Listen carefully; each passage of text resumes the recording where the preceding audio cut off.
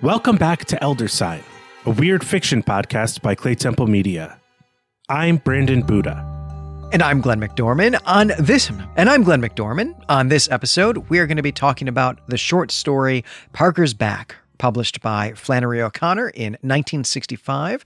This story was nominated by one of our really generous Patreon supporters and then voted on really in droves by the rest of our Patreon supporters. And I just want to say a huge thanks to everyone who participates in this means of selecting what we cover on the show. We are still at a point here where everything that we're doing on Elder Sign is nominated or commissioned by Patreon supporters, and that's just really phenomenal. It takes a lot of pressure off of us, frankly. Yeah, it really does. I mean, every type of support we get is a big deal. And if you'd like to become a Patreon supporter, please go to our page, patreon.com/ClayTempleMedia, I should really say, and take a look at what we have. I was just looking at it the other day. We have somehow over 200 bonus episodes on Patreon, and that's a great deal. And then you get to participate in all of these nominations and voting on what we cover.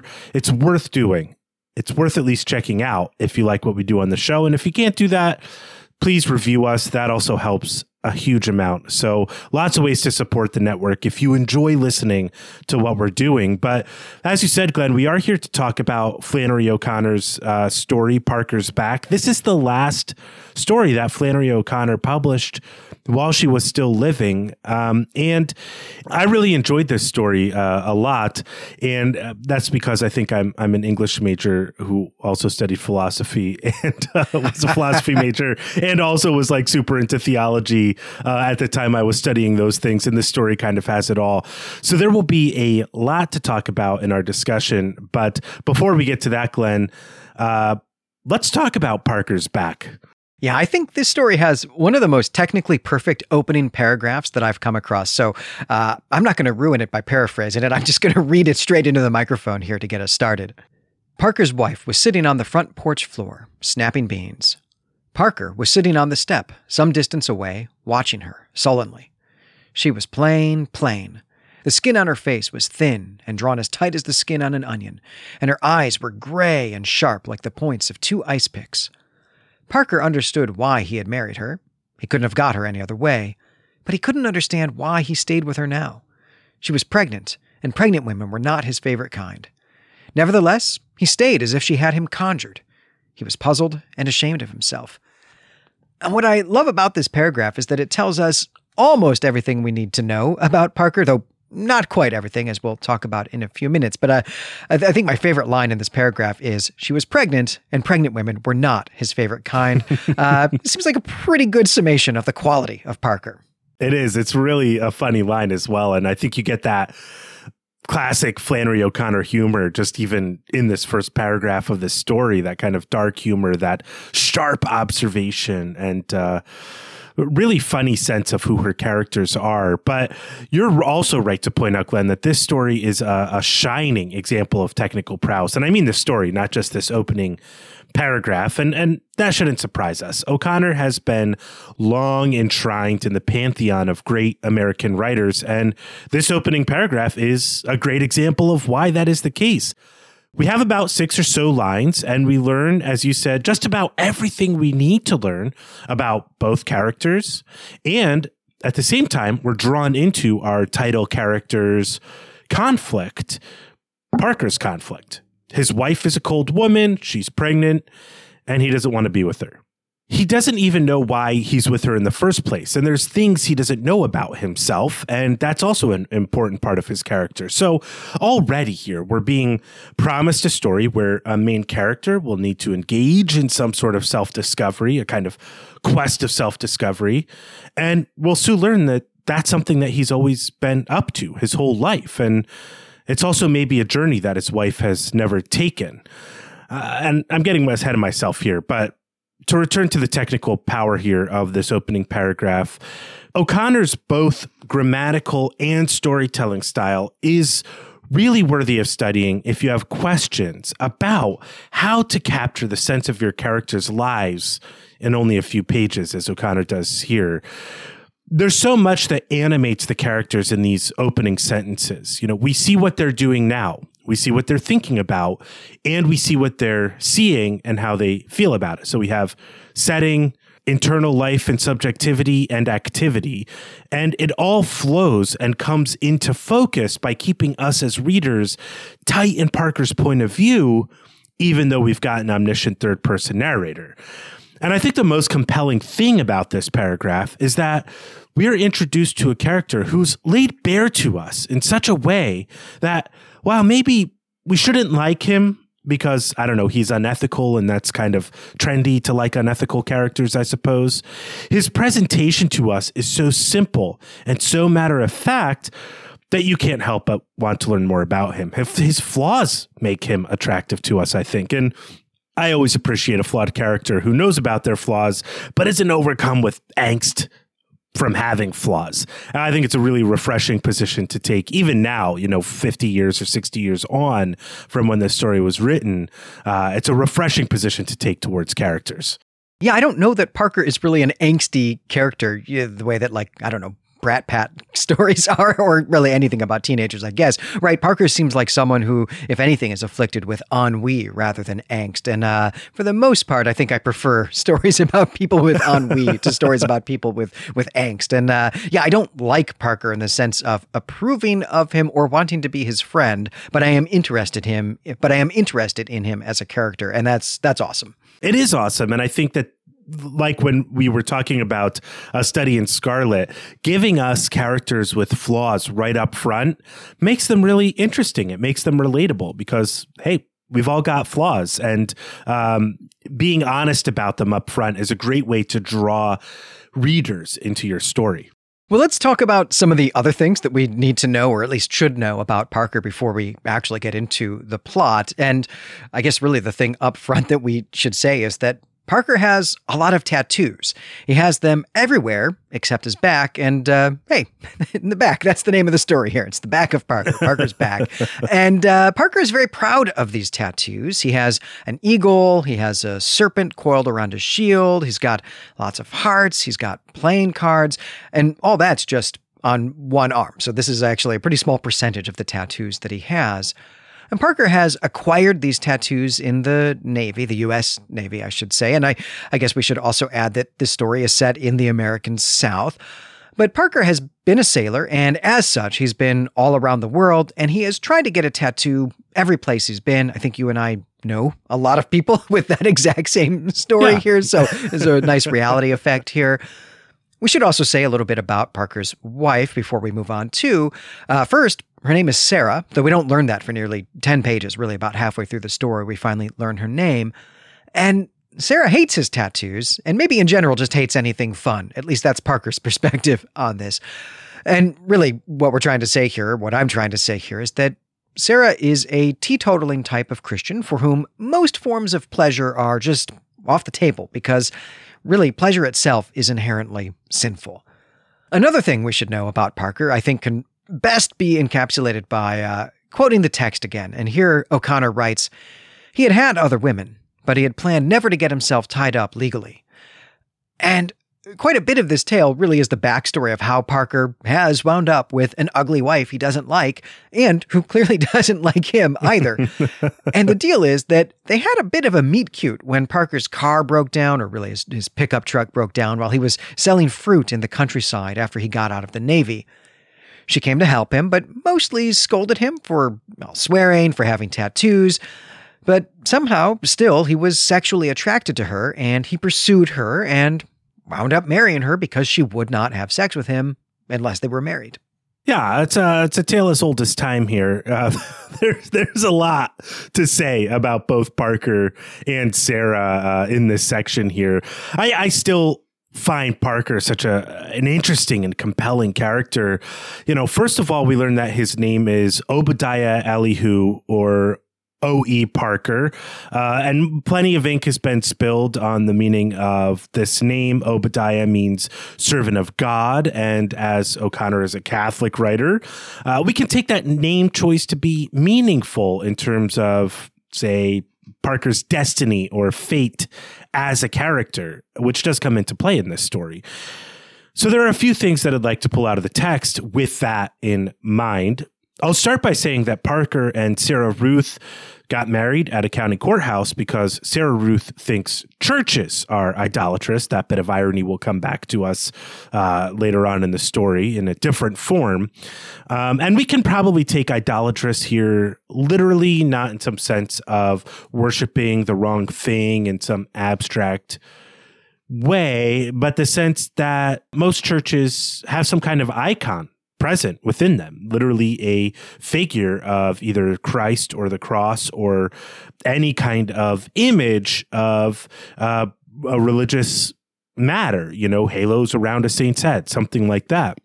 And Sarah thinks these things are evil in a way because Sarah's father was a traveling evangelical preacher, and so we get this sense that Sarah grew up pretty poor in an extremely religious household, and that's all that she knows.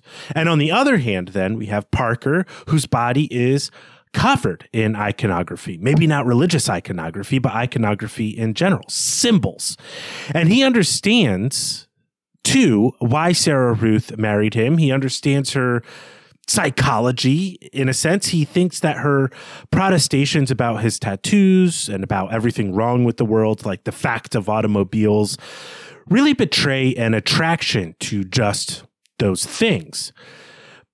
Parker's problem is he doesn't understand himself. He doesn't understand his sexual attraction to Sarah. It's inexplicable to him, as is anything else he's done basically in his life. The one thing Parker does know about himself, though, is to trust his instincts. Really, he trusts that his instincts are leading him towards some kind of fulfillment. And this is where we get this business about why he doesn't have a tattoo on his back. Because he likes to look at his tattoos until he gets tired of his tattoos, and then he needs to find something else to plug this kind of like fulfillment hole that he's so deeply aware of in himself. So Parker's unaware of a lot of his actions, but he knows he's seeking for satisfaction, and he thinks that by following his instincts, he'll be led to some kind of satisfaction. So what Parker is chasing throughout his life is actually a feeling of wonder or awe that he felt once as a kid when he saw a tattooed man at the circus. And so he's trying to imitate that feeling in himself by covering himself in tattoos. Parker doesn't realize, though, that that feeling came from outside of himself, from being in awe with something or someone else and not himself. Also, his tattoos, their designs, getting them haphazardly indicate to us that Parker's a poor planner. Also, the fact that he's, buying fruit by the bushel and selling it by the pound and so forth. Like, he's not a man who is planning out his life and having a life strategy. Yeah, and some of his tattoos are real dumb as well. I mean, they're bad tattoos. Yeah. He has Queen Elizabeth and Prince Philip tattooed like on his abdomen for some reason. It doesn't make any sense at all. Yeah, there's not a good planner, doesn't think things out. I think lizard brain maybe is a term that we might today use to describe how Parker operates. Yeah, exactly. And chasing this tattoo satisfaction or fulfillment is, in a strange way, what led him to be AWOL from the Navy, at least this feeling of dissatisfaction and unfulfillment. And then when he got back, the Navy caught up with him. He ended up with doing a stint in the brig and getting a dishonorable discharge. So what we really need to know about Parker to understand the story is that Parker is in search of a moment of satisfaction. He's trying to recreate the sense of wonder that he felt as a child. And when he looks at himself, he feels dissatisfied because all of the things that he's done, all of the things he's put on his body, they don't add up to anything. The parts are less than the sum of the whole, right? It's kind of this anti-Gestalt sort of situation. But he does have this blank space and maybe a name or something to put there to satisfy Sarah Ruth, because he's finally so dissatisfied with his life that he thinks maybe he should sacrifice something of himself, perhaps to satisfy someone else, to take this step of self-sacrifice. And so that's where his mind is when we kind of meet him in the story. But let's return more to that tattoos here, because they really are the focus of the story. There are plenty of papers you can read about the imagery given to us in the tattoos, the way they provide perhaps some symbolic value to the story. But I think the major takeaway from the tattoos are, what I've just mentioned. There is one more thing about O'Connor's use of imagery here that's not related to tattoos that I want to talk about before we get into the final action of the story, and it's this. That meet cute that you mentioned, Glenn, is full of imagery and the reality involving apples and snakes and so forth. This is the most basic imagery you're going to get about the fall of man. In literature, O'Connor hides it well enough or makes it seem so matter-of-fact and real that unless you're reading the story on the symbolic level, you might just skim over it. And the fall of man is, within the Christian faith, this moment of the introduction of sin into our reality. It involves an apple and a snake. So even though Sarah Ruth is maybe a little bit on the radical side of Christianity, she does bring an awareness of sin into Parker's life. The fact that he can't measure up to, not just Sarah Ruth's standard, but perhaps God's, though he doesn't believe in God. And he really hates to hear about it all the time because Sarah Ruth is just telling him about God's judgment, which he knows is really her judgment. And Parker's, full of too much vitality, not to wonder about the joy side of the equation. Like joy is completely absent from Sarah Ruth's life. But this kind of awareness of sin, the scene here, is a step towards a kind of end that he is being pulled towards, as we move towards the conclusion of the story. But an ending doesn't mean things will necessarily be better for him as he's moving perhaps into this moment of conversion.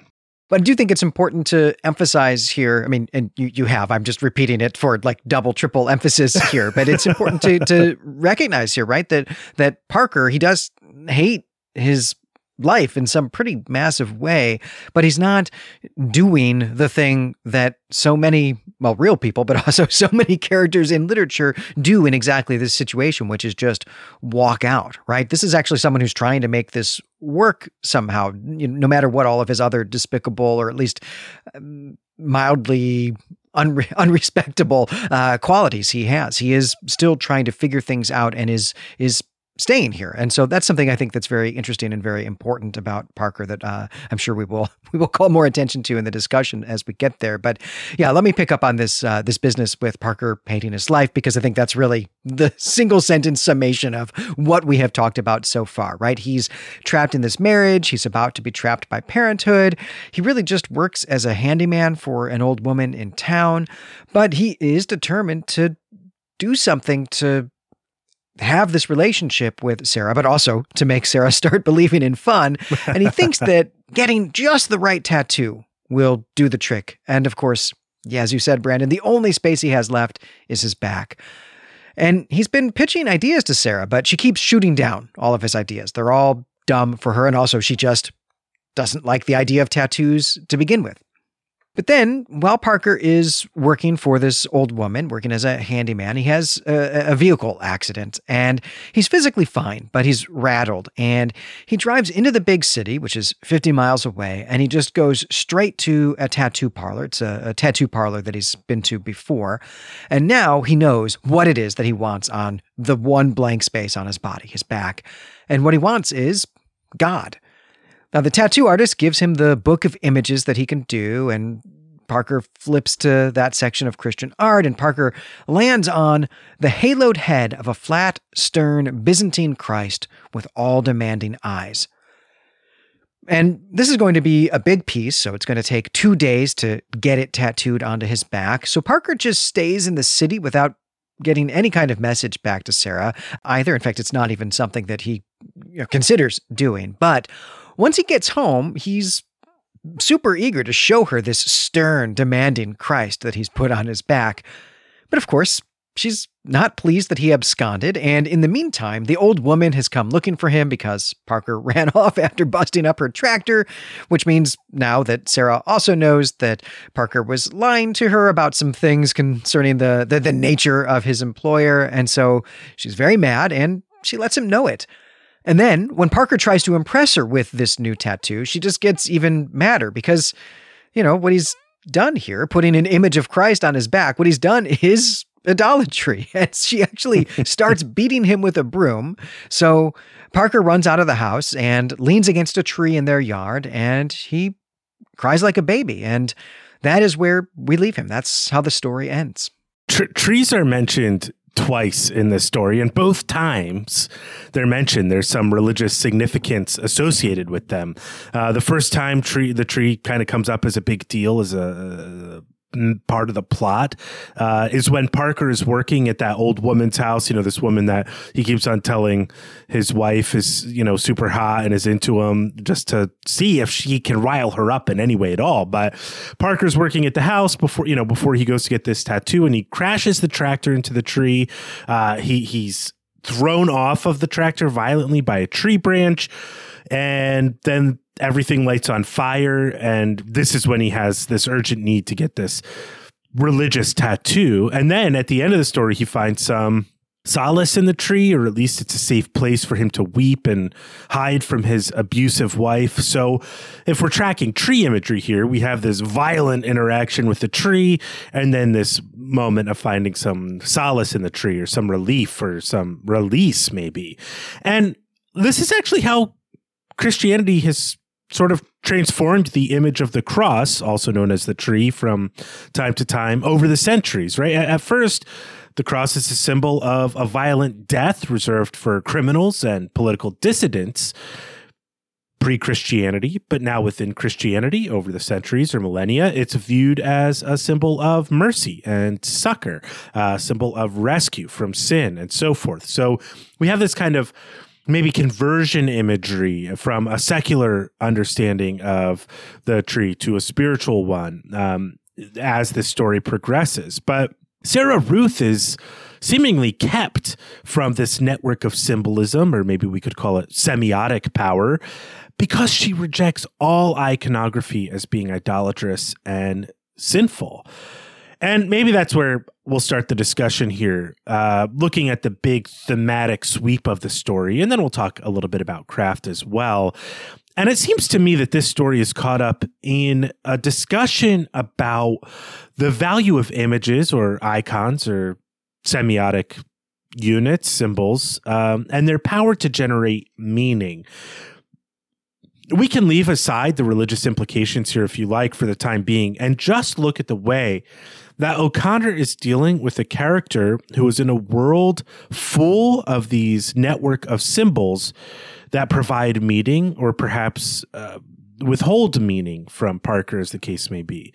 So by contrasting Parker and Sarah Ruth, what point do you think, Glenn, that Flannery O'Connor is making with regards to the value of our relationship with symbols or icons as human? Is there an inherent spiritual layer to being initiated into a system of symbols? What's going on, in other words, with symbols and the characters in the story? Right. I think one way to consider this question here is to think about the manner in which Parker has been selecting what he's gotten tattooed on his body, and also where it's been, which is to say that he's not put any consideration really into that. We're explicitly told that he just picks things out of the book that a particular tattoo parlor has and doesn't really care what it is. None of it means anything to him. He does have one tattoo that he got when he was quite young. In fact, it's one that he didn't pay for, and it is actually has his mother's initials on it. It's it's like an I love you, mom sort of tattoo that she paid for, and it's the only tattoo that has had any meaning. And we're told also that he pretends that it doesn't have anything to do with her. So he's been getting all of this art, all of these images, all of this iconography put onto his body, which is a pretty serious, permanent, also intimate thing to do, without actually caring about what any of the images are. They have no significance to him, no personal significance, but also not even any real aesthetic or artistic significance either. He just likes the act of tattooing. And as you pointed out, Brandon, he's kind of chasing this feeling that he had when he was a kid. He wants to see himself in the mirror and have that same feeling, which he never is getting. It's impossible for him to get.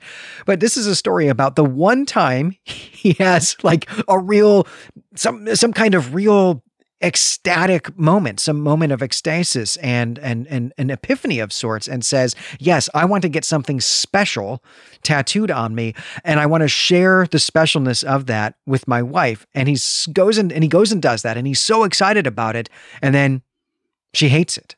She hates it, and it doesn't accomplish what he wanted it to accomplish. And so there's a real sense in just the futility of what Parker is doing, that he was better off not imbuing any of this with any kind of significance, that the moment he does that, it just crushes him, and all he can do is walk away and cry. I feel like, though, that this story is on the side of symbols as being meaningful, because Sarah Ruth is such a difficult character to like, just as a human being. I mean, maybe you wouldn't hang out with Parker, but you definitely wouldn't hang out with Sarah Ruth. And her utter rejection of any image that carries meaning, in a sense. I mean, I don't think she'd go so. She does hate automobiles, so she might also really hate that there are stop signs on the road and stuff, and the fact that there are roads.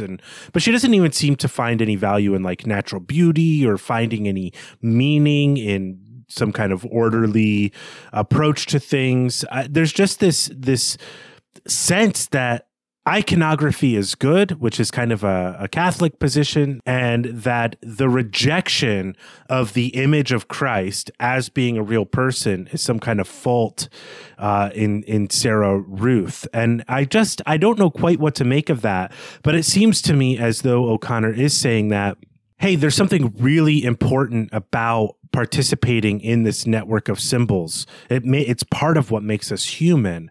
But on top of that, there can be rather a large amount of meaning and beauty when we are designing and participating in a community that values the same symbols.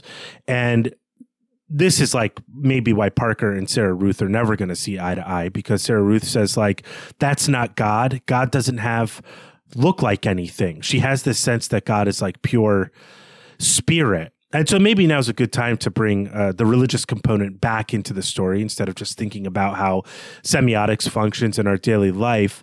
And wondering, Glenn, do you think that we can read this story as a conversion story, maybe as Parker's conversion, or do you think that we're left wondering the degree to which this symbol is going to bring meaningful change into Parker's life through a kind of ecstatic religious conversion?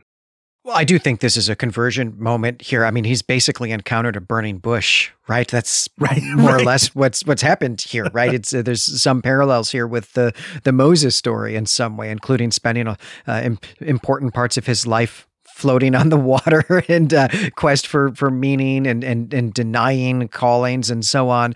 So I think definitely this is a conversion moment. This is a moment of religious ecstasy, religious epiphany, but I don't know how it's actually going to affect his life, because as soon as he tries to share this with his partner, she shuts him down about this. And as we close the curtain on this story, he's by himself and he's weeping, and she doesn't seem to want to have anything to do with him. So I don't know what his next move is going to be, right? Is he going to go out into the world and search for some kind of intellectual or cognitive framework to explain and understand this experience that has happened to him, like go to a type of church or something, even though he's going to be alone in all of that, or at least, not with his wife, not with Sarah, and also then presumably not with the child that they're about to have together. Or is this going to be a conversion moment in which he does what Christ tells Peter to do, which is leave your family and follow me? Is that what's going to happen here? It's unclear to me. So because we don't know what happens on the next page of this story, I guess I have a little trouble reading it, understanding this conversion moment. Yeah, I mean, certainly that name Obadiah, I think, could give us a hint that Parker's whole life has really been in search of finding someone to be a servant to. It's maybe why he is interested in Sarah Ruth to begin with. He's certainly kind of a slavish in his relationship to her, trying to satisfy her, but that's impossible. And that's another layer to the story here, is this presentation of Sarah Ruth as this quote unquote straight gospel Christian who basically grew up without her dad because he was making money over places, and he taught her all sorts of stuff like you can't go to church because churches are bad and only follow my gospel. And then we have that compared with Parker's interest finally, at the end of the story in Christ as primarily a meaningful symbol, so there's a lot going on with the religious side of the story, but I wonder if you had any sense of whether Parker would bring something like Catholicism or a traditional denominational mode of Christianity to the home and bring Sarah Ruth into communion with other Christians or have some sort of community that is not just her believing what her dad told her growing up, or if, I guess this is like what happens on the next page type of question, but thinking about this as just the degree to which Parker's servitude will either take him out in the world or have him convert his household.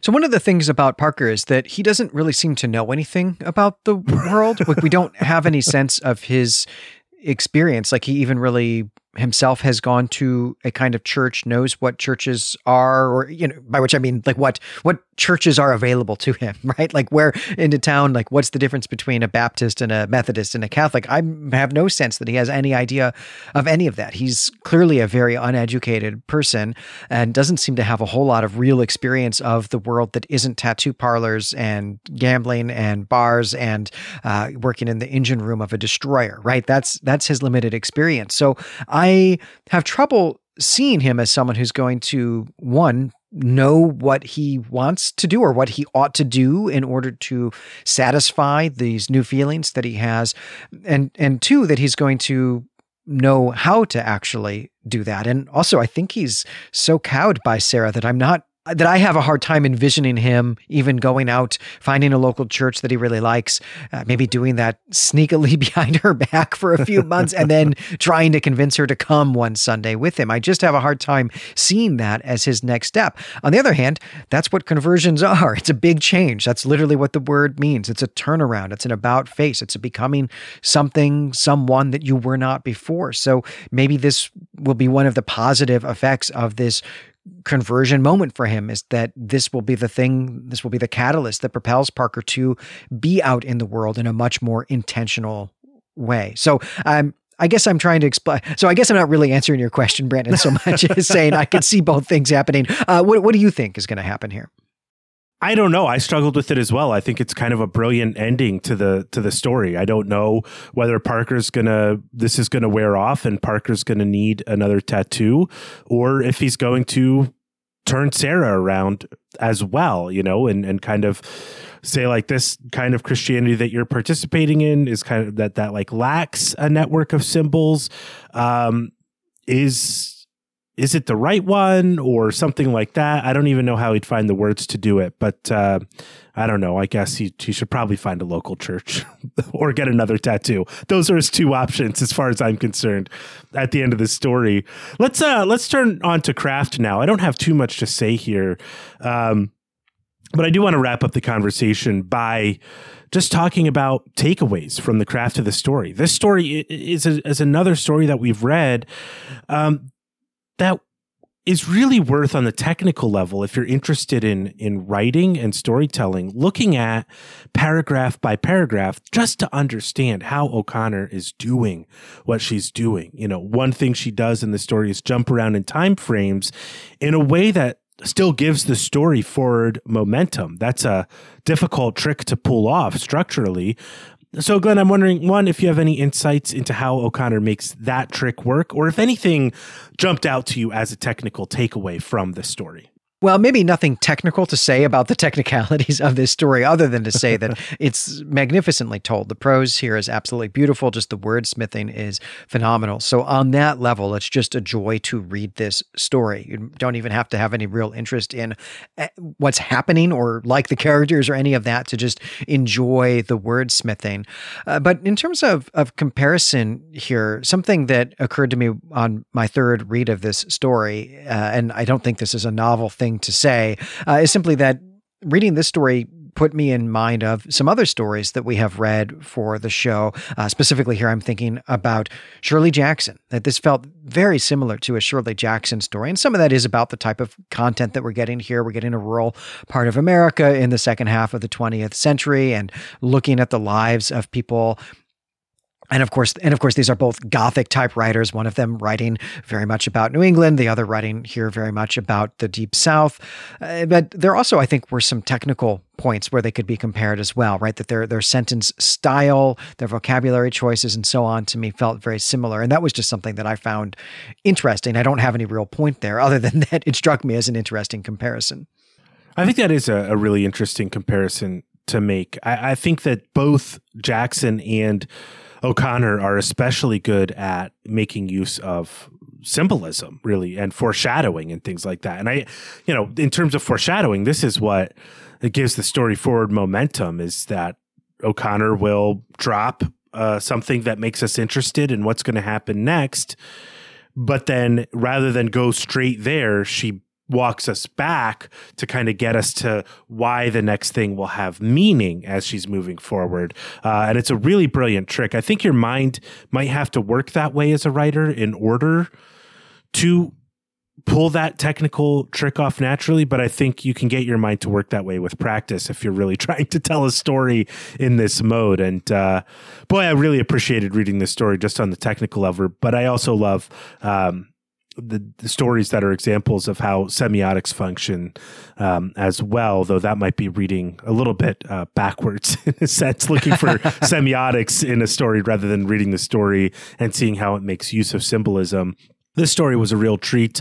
I suppose maybe it feels a little out of place on a weird fiction podcast, but I'm super glad we got it for this show.